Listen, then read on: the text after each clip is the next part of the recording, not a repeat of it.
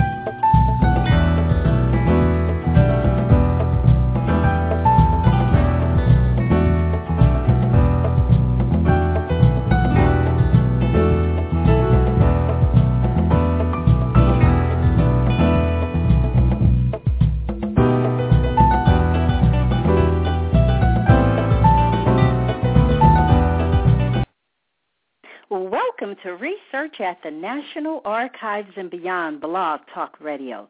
This is your host, Bernice Alexander Bennett, and I want to welcome the callers and chatters to Research at the National Archives and Beyond. This show will provide individuals interested in genealogy and history an opportunity to listen, learn, and take action.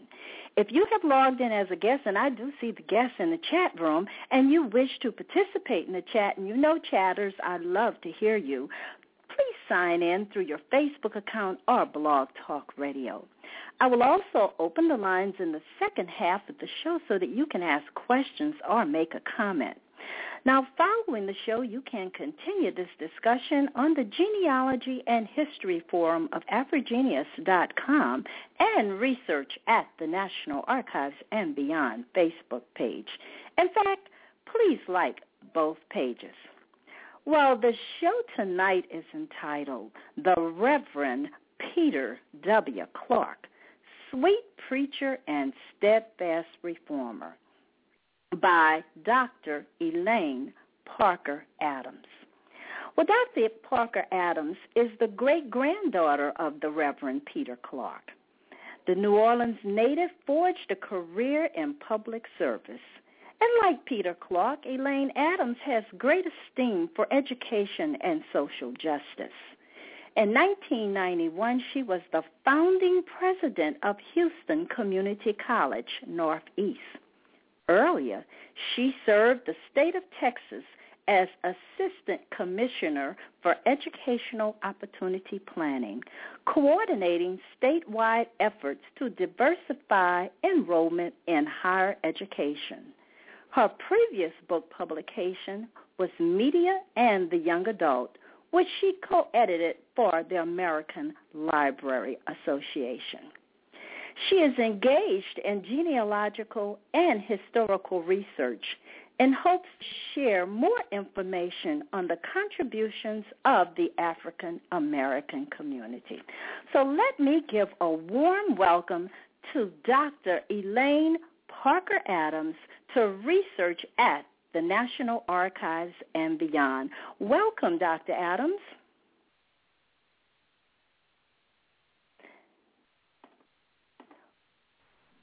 I think we were muted, but you're on. Welcome, Dr. Adams. Thank you for inviting me to be on your show. I've looked forward to it. Yes, I have, and I want to tell everybody a little story. Some of the listeners may know that I have an ancestor, a great-grandfather, by the name of Peter Clark. And so I really found it quite ironic that I received a phone call from a researcher who met you at a library. Yes. And he said, Bernice, there's a lady at this library. She's in the genealogy section in Baton Rouge, and she is researching Peter Clark. You need to talk to her. Well, it's amazing that now, and that had to be at least 4 or 5 years ago, you have a book out on Reverend Peter Wellington Clark. In fact, we were both looking at Peter Clark, but it was a different Peter Clark. And so we're going to talk about your research and what you uncovered on Peter Clark. But to be in a community, to be in the Florida parish with two Peter Clarks and two researchers is just something that I'm still thrilled about, even when I talk to you and I learn more about your research. So I'm just so happy that you are willing to share your research with us tonight. So why don't we start with, well, why did you decide to research the life of the Reverend Peter W. Clark? Bernice, I had very little information on Peter Clark because, of course, he died in 1914, and my grandfather passed in 1917. He was a young man of in his early 20s, and so essentially my grandmother took my uncle and my mother to New Orleans, and they enrolled in schools that were Catholic, and they decided that they would like to become Catholic. So essentially there was a break from the Methodist religion to the Catholic religion, and we did very little discussion of the past as far as religion would go, or my great-grandfather's work. My grandmother remained Methodist throughout her life, but we knew very little about the religion.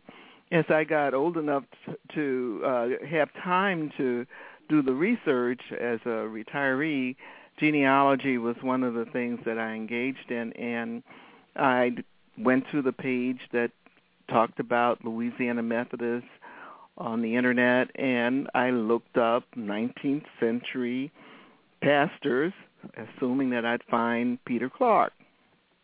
It didn't happen.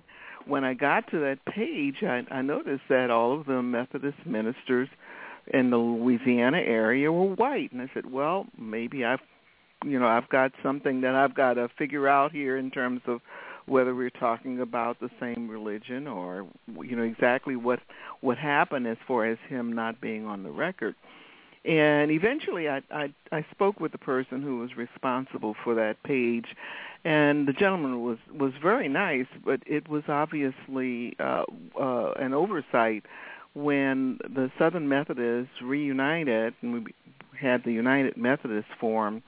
They took their ministers and posted them as the ministers for the 19th century pastors, and kind of overlooked the fact that there was a very active Methodist church involving blacks that was in Louisiana, and that those ministers should have been included. So at that point, it hit me very hard that if we don't write our own history, it's very possible that we just simply get dropped out. We don't exist because we haven't kept the record ourselves. And so that's when I really engaged in trying to find out everything I could about the Methodist Church and the Reverend Peter W. Clark. Well, now, were you instrumental in getting them to actually recognize the fact that the African Americans were active in the Methodist Church? Yes, as soon as I contacted the gentleman, he's now deceased. His name was Tim Hebert.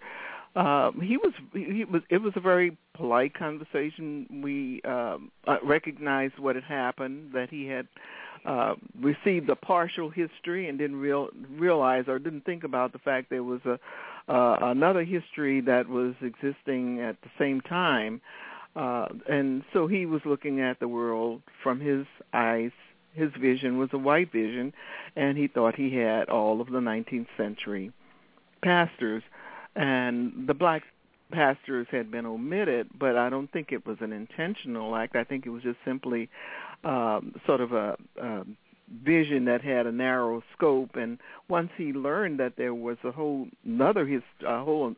history that needed to be discussed, he openly invited us to send the photographs of our ministers, and I had two, in fact, because Peter Clark's brother was also a Methodist minister in the 19th century. So I sent in the photographs of Peter Clark. My cousin Hezekiah Clark sent in the photographs of his grandfather, who was Elijah Clark.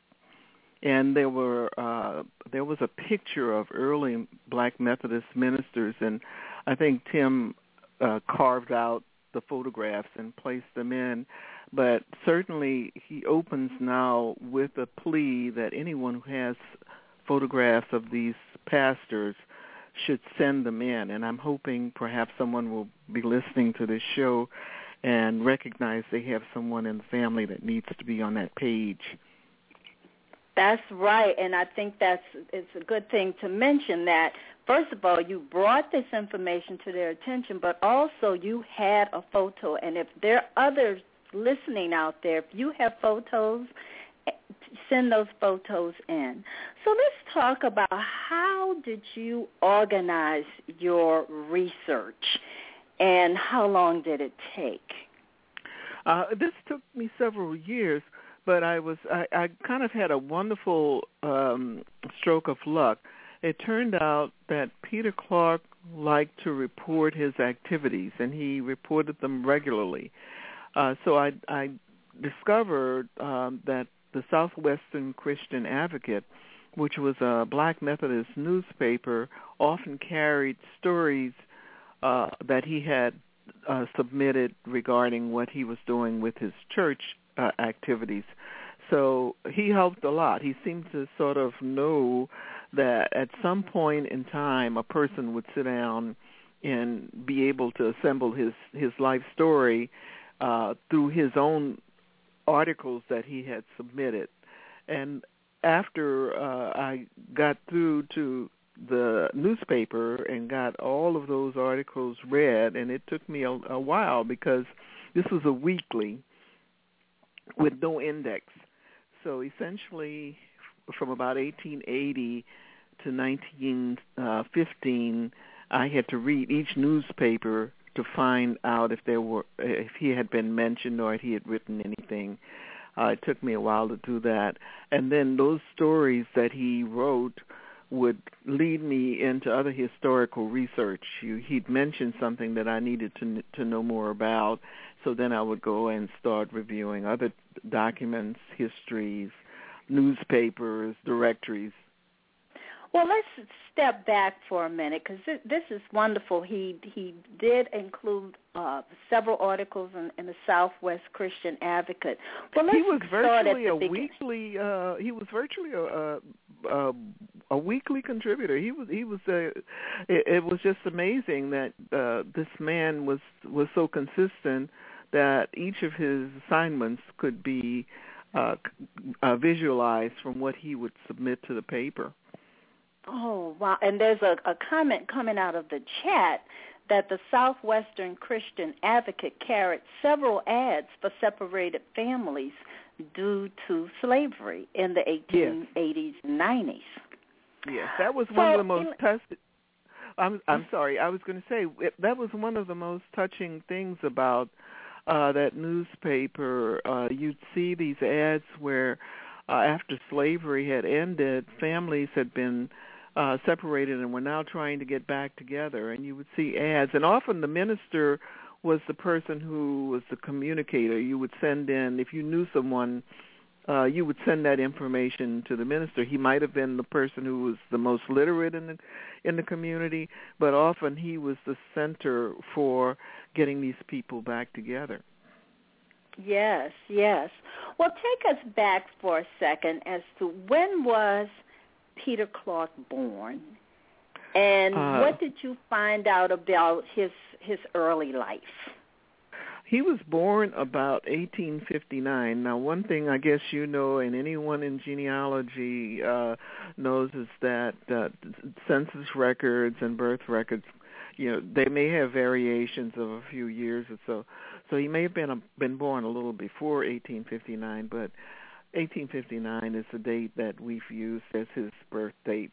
He was born in Port Hudson, Louisiana, which is on the Mississippi River. In terms of location, it's on a bluff, and it was the last holdout on the Mississippi before the Union soldiers were able to seize control of that river. It was a very long siege, so it must have been a very tough area during his early days when the struggle between the two, the rebels and the Union soldiers was taking place. So he was right there living in an area under siege. After the war, he farmed with his mother, and his father was also a minister.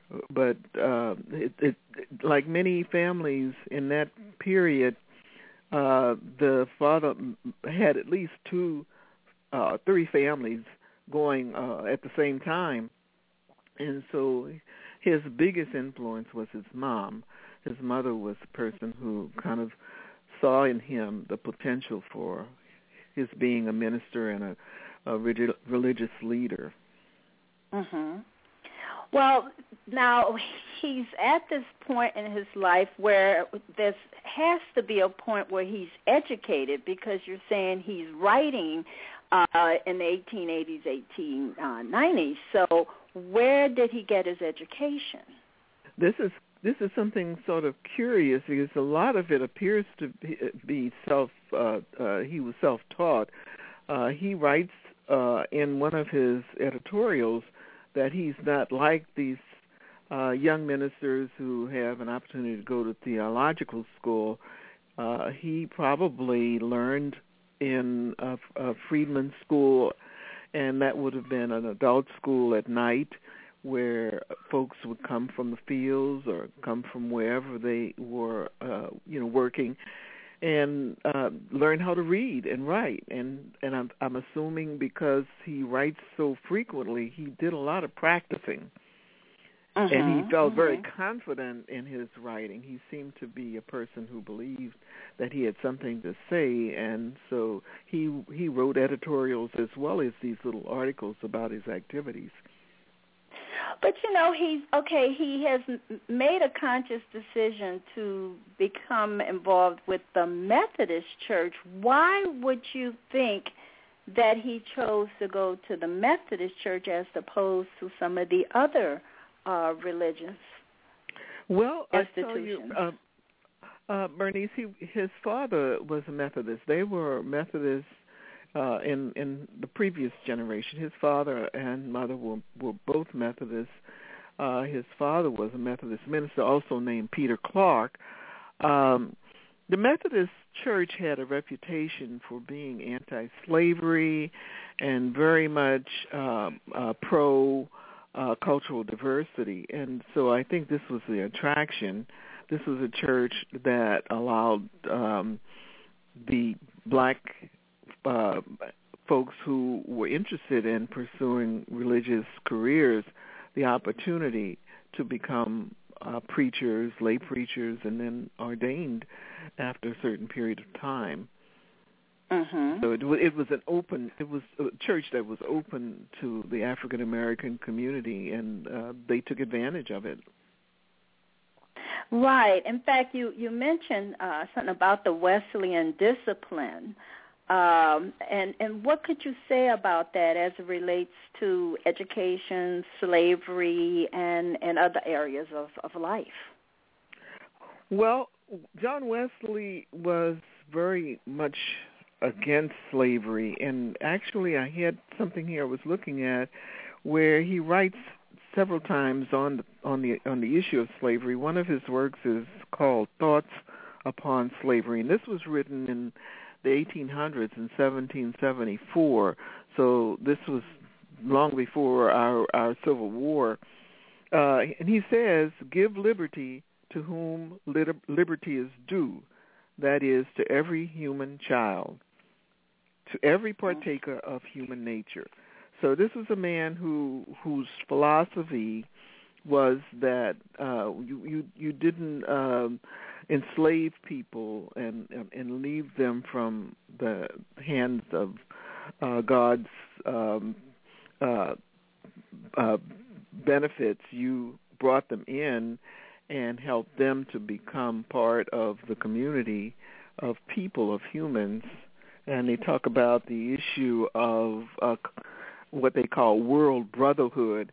And the Methodist Church not only was active in the slave community, but it also sent missions over to Africa, and they were very prominent in the Liberian movement.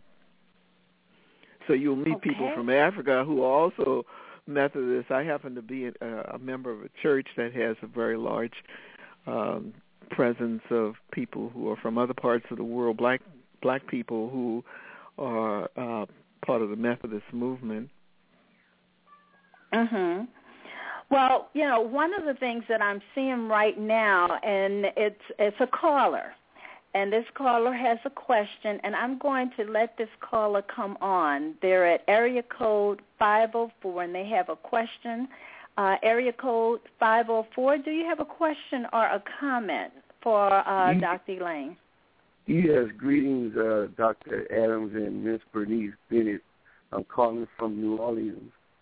And we've spoken before, Ms. Bennett, but I was very interested in the caller's research about her great-grandfather, and I wanted to ask Ms. Adams, I actually have in my hand a book that was written entitled Religion and the Rise of Jim Crow in New Orleans, and what it focuses on is the Methodist movement among African Americans in New Orleans.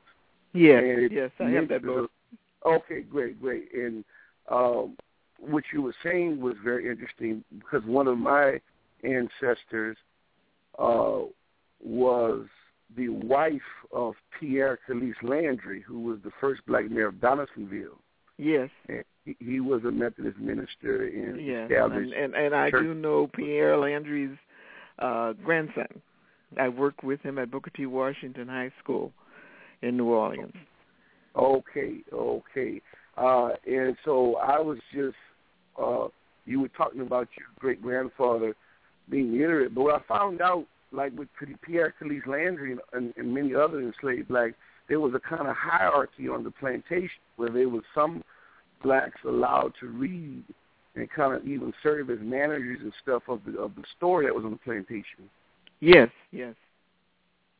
That's quite true. That, but the Methodists were careful because you had, legal restrictions against reading among African Americans, and so a lot of their religious activities, in terms of church activities, would involve memorization or singing and having messages communicated through song and having good preaching. That's one of the critical things that the Methodists emphasized, was a good preacher, because the person who played that role, that lay pastor, that black man or woman who was working to communicate the religious beliefs, had to be a good communicator and had to be able to, inspire people.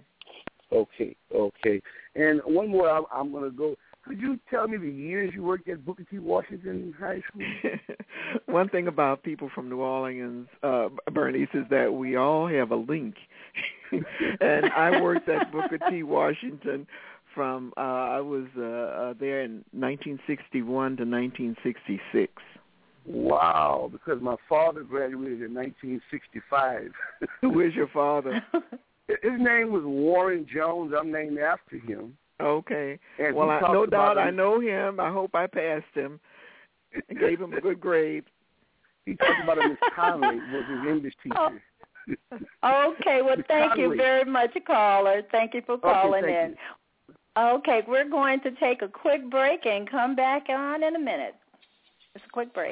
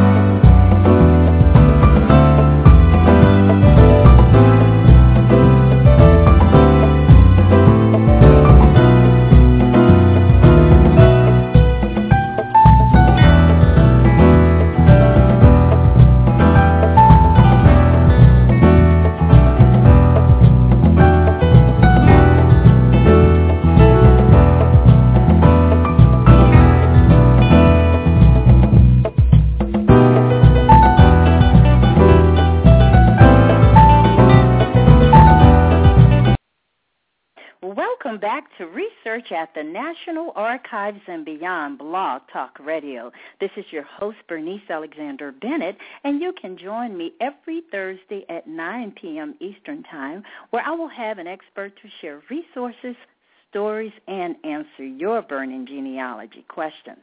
Remember, all of my guests share a deep passion and knowledge of genealogy and history. All of my shows are available as a podcast immediately after the broadcast, and they can be downloaded from iTunes and Blog Talk Radio. You have been listening to Dr. Elaine Parker Adams.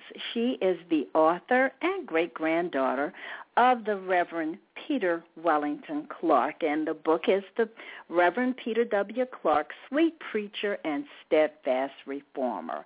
Well, before I go back to some questions about your research, how did you come up with the title? I came up with this title, Bernice, by going through some of his writings and just looking for something. I said, now what expresses him best? And he mentions in his editorial, Eyes That Are Open, he says, one of our greatest needs is a consecrated ministry. Sweet preaching and no reformation of the lives of the people is no good.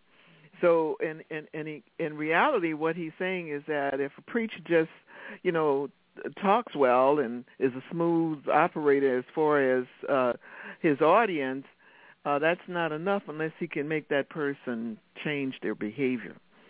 And that's the title's implication, that you have a person in Peter Clark who was an excellent orator. He was an outstanding preacher, but he also had the desire to help people improve their lives and become better Christians.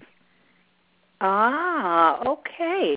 Well, let's go back to Peter Clark and your research about your family. Did your family have any documents, or can you just tell us what you uncovered in your own house?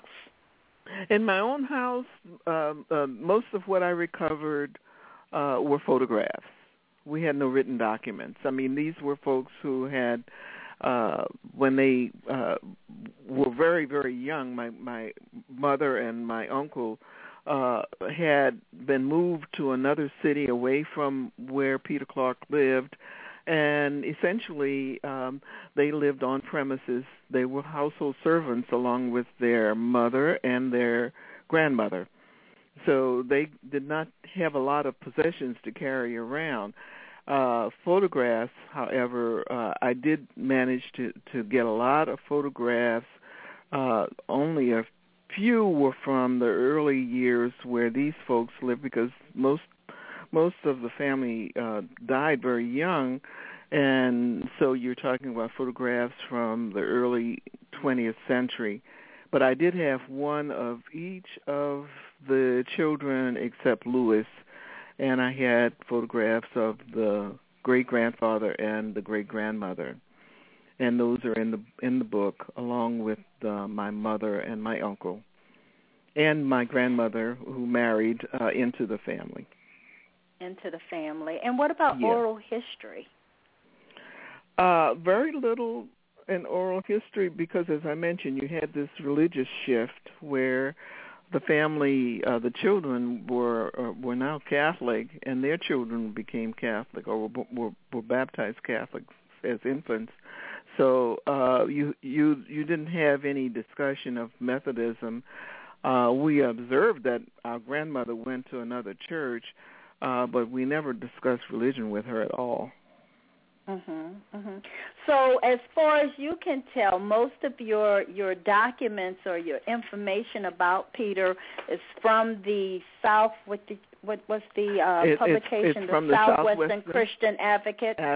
That was a major source, and then other books about Methodism, books about that period of time. Books about how women fared in that period of time, as well as men. There is a very good bibliography with this book. I made sure that I documented what I wrote about, because so many times you'll get a biography or you'll get a book, and it has a story in it, but there are no resources for others to go to, to expand what they know. I tried to assemble a strong bibliography and also an index so people could look up the names of their family members and see if they are mentioned. And again, I hope it inspires people to do more research on their own and then add to this history of what black folks did in terms of the religious development of the South. Yes. Well, I'm just really curious because as a minister, did Peter Clark have a facility that he preached out of, or was he somewhere in the brush arbors? Well, Peter Clark started out as an itinerant minister, and in fact he was what they call a circuit rider, where you would go from one location to another and preach. Often you didn't have any place other than a brush arbor where the people in that community might put together stands of branches and a little roof with branches. And on the day they worshiped, they gathered under these branches. What he was to do is, after they got strong enough, if he had enough people that were interested, help them to build a church. And so he built several Methodist churches. And he, of course, was part of the Wesley tradition at that time, which meant you would get an assignment for 2 or 3 years, and then you would be assigned to another church. So often he would be going into an assignment where he had to build a church as well as a parsonage, a place to live.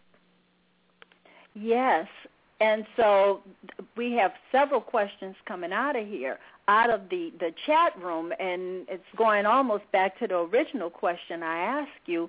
So what was your major inspiration to try to find and tell people this story about Peter Clark? Well, when I went to that page on Louisiana Methodist and did not see blacks mentioned or shown in photographs, I knew we had a big problem because there was a big hole in history, and I wanted to help fill that hole. I don't think if we wait much longer, there will be enough people who have memories of these events and can assemble that history. I think our generation is key in this whole process. We're going to have to put together a lot of the information that never got assembled. We may have talked about it. We have oral traditions, but if we want it to live forever, we need to write it. We need to record it in some way. That's right. We need to get it out there. Well, tell us about some of the communities where Peter Clark served as a preacher. Well, he served in terms of the 7 districts, and the Methodist Church is a very structured religion. They have districts in Louisiana, and the only one he didn't serve in was Shreveport. So he served in Baton Rouge, Acadiana, Monroe, Alexandria, New Orleans, and Lake Charles. And in some cases, you'd have a rural setting where there was nothing but that brush arbor. And so when he was early in his assignments in Baton Rouge, he would often have to put that church together.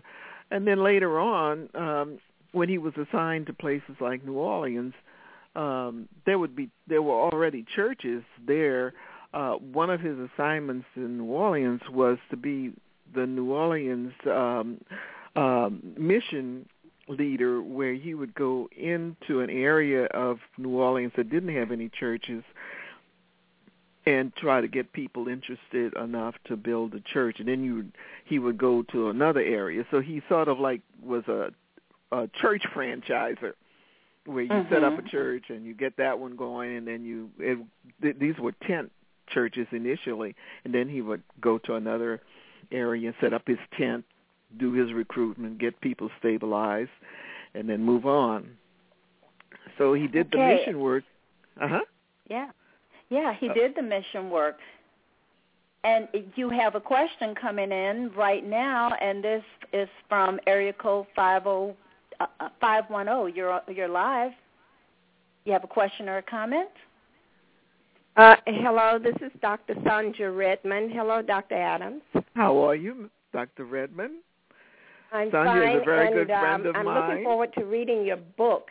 Could you tell me what was the greatest joy and the greatest challenge you faced in doing genealogical research and in writing the book and finishing it? Well, I tell you, Sonia, it was one of those things where I knew I had a man who had really given his heart to the Methodist Church, and I felt so bad that there was nothing, available to communicate his history or his contribution. And so when I was finally able to get all of this assembled and put into a book form, I felt very, proud of the fact that here was an opportunity now to make him live forever, where people could go and get his biography and really read about what he has done. And he gave virtually his life for the Methodist Church. It's not easy to move every 3 years with a family, and in his case, he had 6 kids. You move with your family, you get settled, you build a church, or you build a parsonage, or you fix one up, and then, boom, you're moving again. But he did this with dedication for decades. So I was proud to be able to put his story together so he could be recognized. Yes. And that is something to be proud of. Yeah. And the greatest challenge? The challenge, you if you're doing genealogy, you're going to get to those little surprise pages, you get to a point where you can't go any further as far as your facts, and you've got to figure out, okay, how do I break this wall down and figure out what's happening? And a lot of times it would be something where in looking at the newspaper, an issue would be missing. And your first thought is to say, oh, well, one issue, what importance would that be? But invariably, the issue that would be missing would have extremely vital information. So you have to persist and go back when something is missing and say, I've got to find what was in this gap here that I'm encountering. I can't just ignore it. For example, in 1891, Peter Clark lost over half of his family. His wife died and 4 of his children, and they died over a period of time. It wasn't an accident. It was illness. So that particular issue was a missing one. Well, those are key factors, knowing that this man has lost his family, and actually you would say, well, wow, that ought to knock him out, and he shouldn't be able to continue, but he kept going. So those were that was the difficult part, the missing facts and trying to figure out how do I obtain those facts. Right, and I guess that was a very difficult period of time for him to lose his family. Yes. Now, I have 2 questions coming out of the chat. What years did Peter Clark serve, and did he travel with his family? His timeline goes, his first assignment was around 1888. We're going to have a period from about 1886 to 1914, because he died in service. He was assigned to Warren United Methodist Church in Lake Charles at the time of his death. His wife would travel with him. She was as much of a person needing recognition as he, although she wasn't as prominent, because she would have to pack up and move 6 kids when he would get reassigned. Now, some Methodist ministers and some ministers in other religions that do itinerancy will have a home base and then a church assignment. They do the church assignment and return back to the home base every week or every so many weeks. In the case of Peter Clark, he always lived in his assignment, except when he was the district superintendent in Lake Charles, and at that time the family stayed in New Orleans. But apart from that, the children and the mother were with him. In the case of a district superintendent of the Methodist Church, you're pretty much on the road all the time because you have to go to different churches each week. So it didn't make any sense for them to move. They stayed in a New Orleans location, and he went on the road. Yes. Well, I've read your book, and there's a comment or a statement that you make in the book that choosing to be a Methodist Episcopal minister in Louisiana was not the most secure or tranquil career to choose.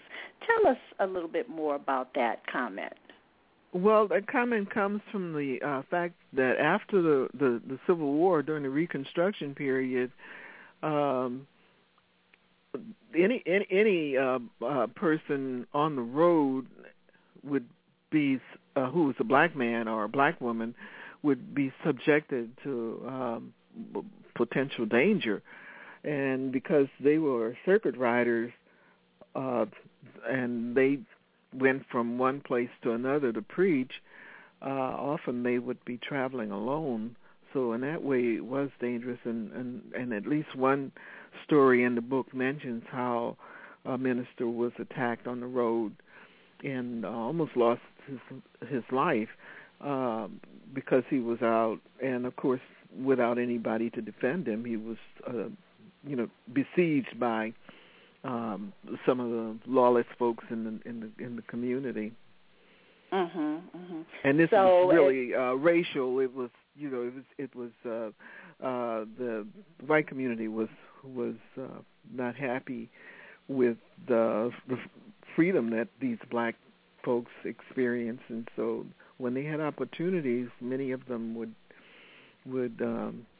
take out their frustrations in ways that harmed some of their fellow men.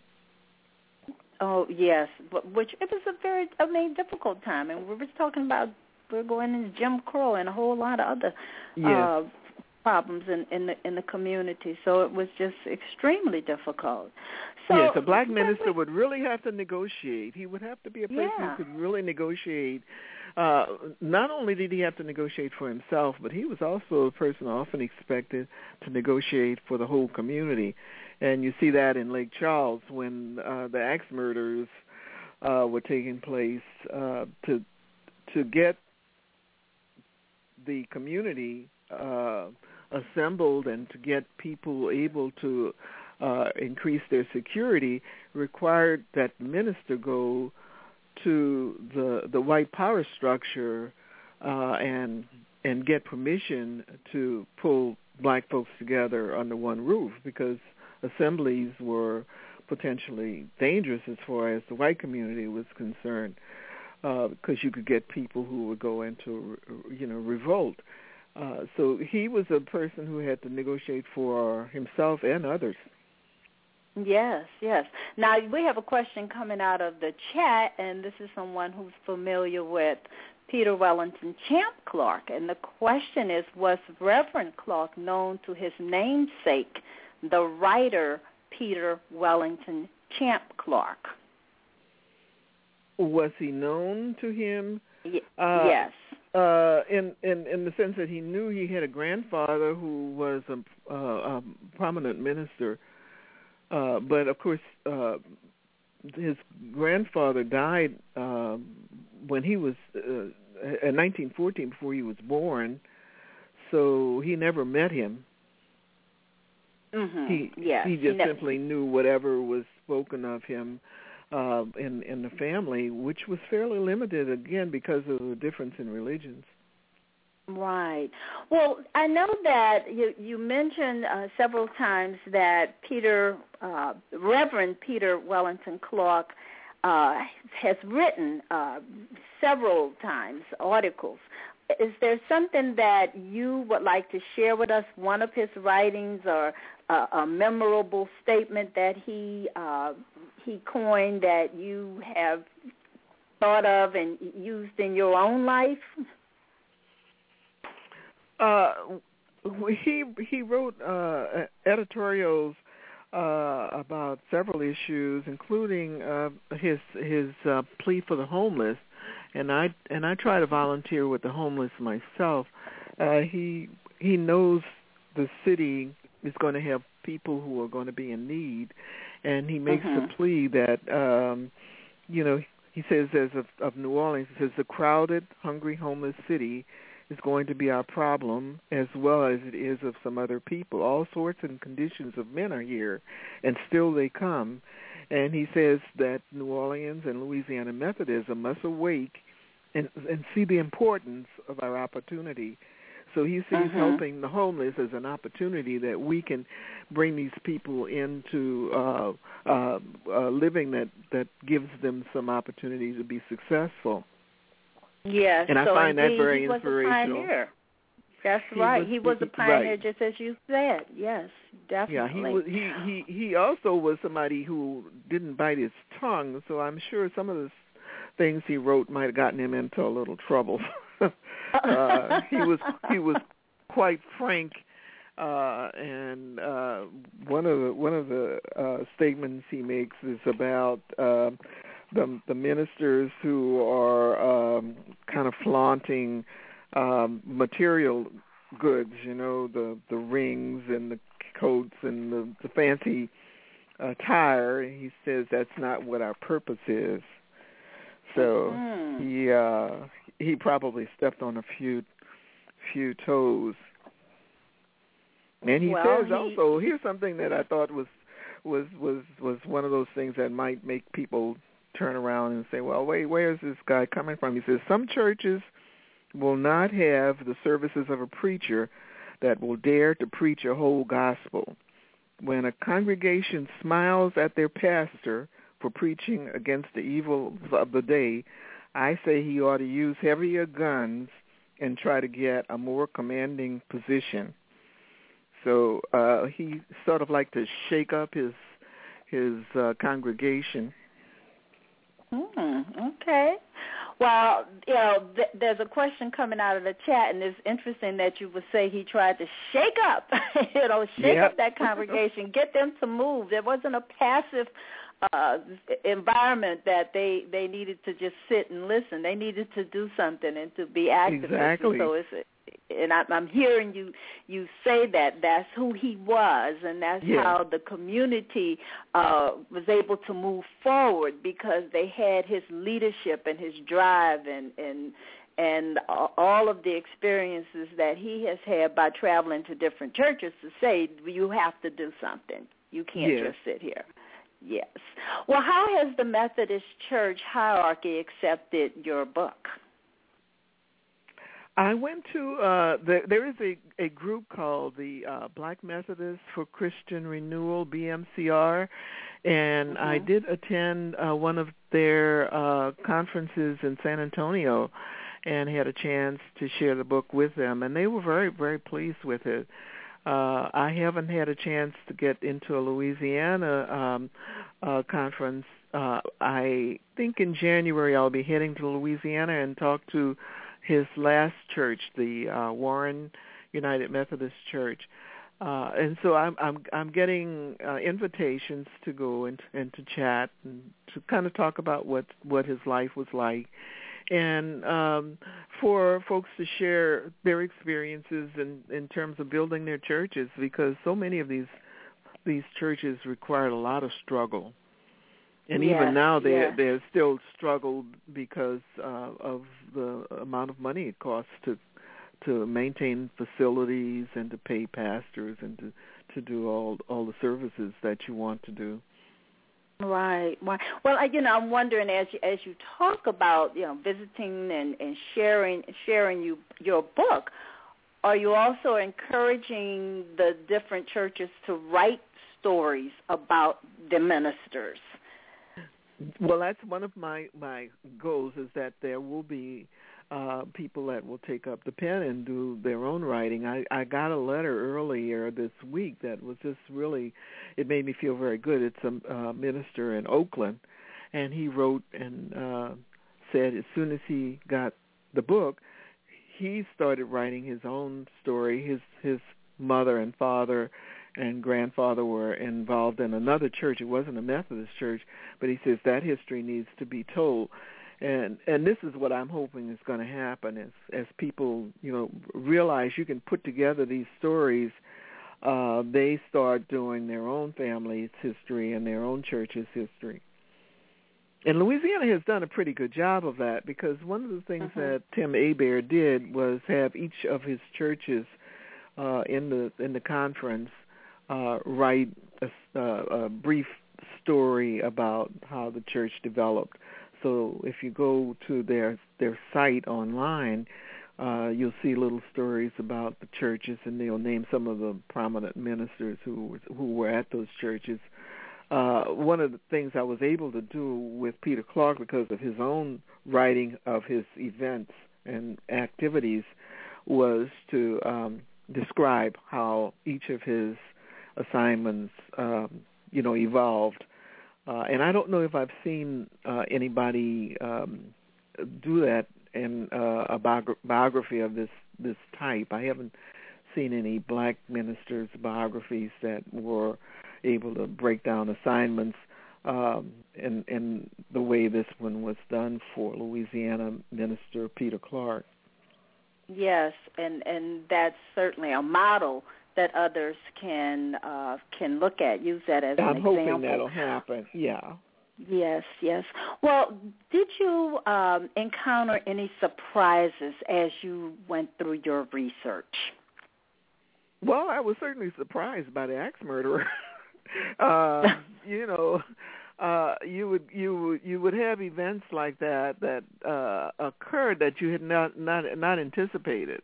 And that was one that was ironic, because this was his last assignment. I said, wow, the man had a pretty peaceful existence, and boom, he's got an axe murder to deal with. But there were other things like Union Chapel, where he was given an assignment in a church in the red light district, and Methodists had sued the city of New Orleans to keep that church excluded from the boundaries of the red light district. And the district was supposed to, contain all of the prostitutes and kind of focus crime in one area rather than having it all throughout the city. Well, they lost the suit, and eventually they had to close Union Chapel down because the children that came to Sunday school could not enter. They were barred from the church because children were not supposed to be in the red light district. You could have your children taken away from you.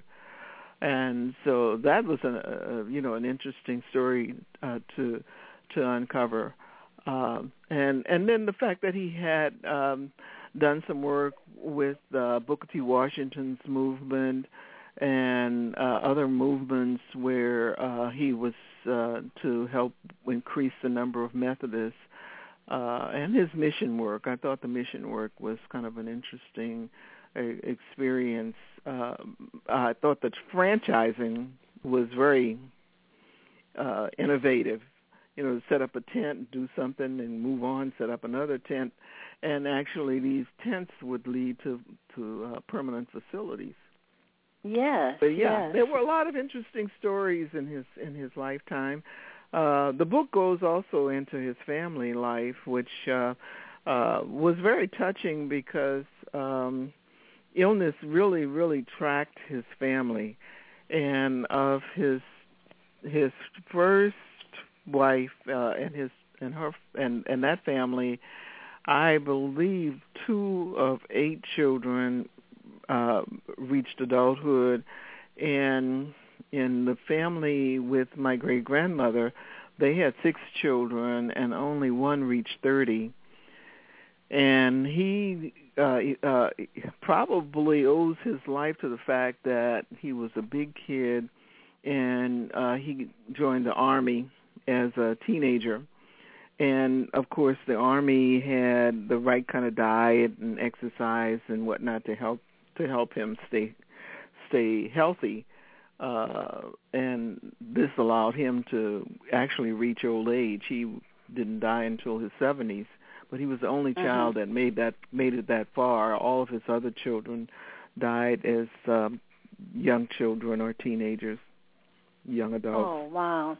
And, I mean, there's a question. So these respiratory problems took so many children, I mean, all over the state, which was very, very sad. That's a very critical part, because I think a lot of folks weren't aware of how serious tuberculosis was taken in terms of the black community. Actually, some of the newspapers felt that TB would be the way to solve the black problem, the so-called black problem. In other words, eventually that population would die off.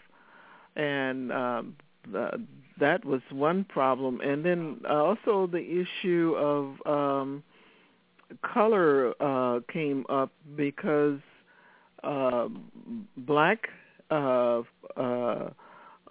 members of the community who were darker in color felt that the lighter colored folks were more prone to having TB, and so that was another issue in terms of people shunning others and not having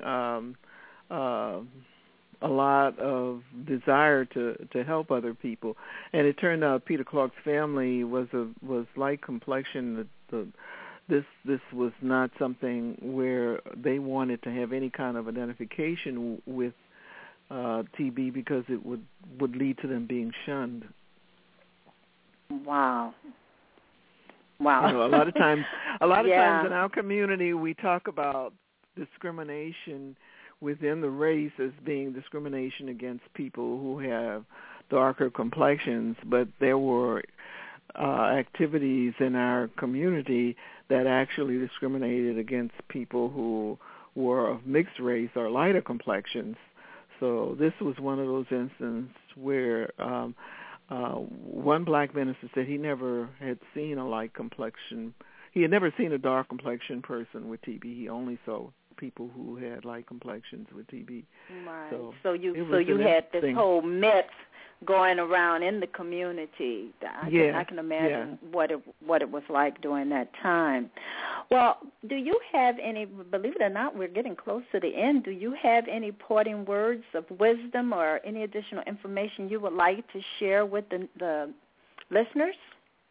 Well, I do want to encourage people to visit the libraries and find out what's available in terms of digitized research. A lot of rare information is coming online, and not only the public libraries, but many of the academic libraries, like the universities and the theological libraries, have information online that you can access from your home. You know, if you've got a library card, you have a fortune. That's a treasure. And I did some of my research with the Southwestern Christian Advocate right from my own home computer. Now, one of the things that if you are going to, seriously try to assemble a biography, you need to have a little bit of a travel budget, because sometimes you just simply won't be able to access it from your location. You have to go visit the library itself. That's right. And that's a little that might require a little money, but there are also grants out there that you might pursue, and sometimes you can find someone on the campus, usually school libraries, academic libraries, college libraries have students who are willing to do research for an hourly fee, and that would save some of your travel costs. But that was something that I thought needed. I hadn't planned for it. I was surprised that I could do so much of it from a computer at home. I did also have to do some traveling. I spent a lot of time at SMU, at Southern Methodist University, which had some of the archives I needed. Right. And I was going to say we also need to be in terms of historically black colleges and universities. We really do need to be exploring their archives to be sure that everything is being maintained. Because some of my visits to the libraries on HBCUs, I found the materials were still in paper format, and at this point they're beginning to disintegrate. So we need to make sure that our own resources that we're keeping are either copied or in some way preserved. We can't just watch it turn to dust. Right, and that could be a challenge to the researchers out there and the genealogists, that if you're going to have documents that are going to be available forever, then perhaps you need to go to some of these historically black universities and offer your assistance to help archive or digitize some of the information that they have. Yes. Now, I have two questions coming out of the chat. First of all, how long did it take you to write your book? And the second question is, did you have access to any church records? Oh, it took me several years. I'd say after I retired, which was about 2007. It's been since that time. After I retired, I started devoting a lot of attention to this. So it took five years. 5 years. I'd say about 5 years, and yes, I used actually the Southwestern Christian Advocate is a church document. It was a church publication for black Methodists in the South. And I also went to Southern Methodist and used their archives. I went to Dillard, which is was a Methodist linked institution, and used their archives. There were items that were archival that could not be checked out. And then I also had books that were coming out recently that I could purchase or I could borrow that could be checked out. Right. Well, I want to thank you so much for coming on to the show tonight and sharing your amazing story about the Reverend Peter Wellington Clark, and also encourage individuals, if you have not purchased the book, to purchase Dr. Adams' book. It is an intriguing book. It is a wonderful book to read, and I think that you will learn a lot about the Black Methodists and the role that the Methodist Church played in helping blacks. So thank you so much. Well, everyone, thank you very much. I'm sorry. I was just going to say, Bernice, one day we will find our common ancestor. Yes, one day we will. We still have a lot. Yes, we have a lot in common, and we just need to start digging into those records to find that common link. Well, everyone, please join me next Thursday for an interesting show with family historian and motivational speaker Michael Williams. The topic for next week is rediscovering your kinship village. Now, as a motivational keynote speaker, Michael shares his journey to verify family lore through DNA testing. Michael's inspirational story empowers families to follow clues shared in oral histories. And so he is going to just take us just on this real fascinating journey next week. So I'd like to say thank you. Good night, Dr. Parker. And remember, everyone, your ancestors left footprints. Therefore, you should follow the clues that are presented to you through oral history, family records, and research at the National Archives and beyond. Now, you can continue this discussion on the Genealogy and History Forum of Afrigenius.com and research at the National Archives and beyond Facebook page. Also, remember to listen to the African Roots podcast tomorrow with Angela Walton-Raji and Nurturing Our Roots with Antoinette Harrell and on Tuesdays and Wednesdays. So thank you so much for joining research at the National Archives and Beyond Blog Talk Radio. This show is sponsored by your host, Bernice, BB's Genealogy and Educational Services. So good night, everyone, and I look forward to you joining me next Thursday. This is your host, Bernice Alexander Bennett. Good night, everyone. Good night.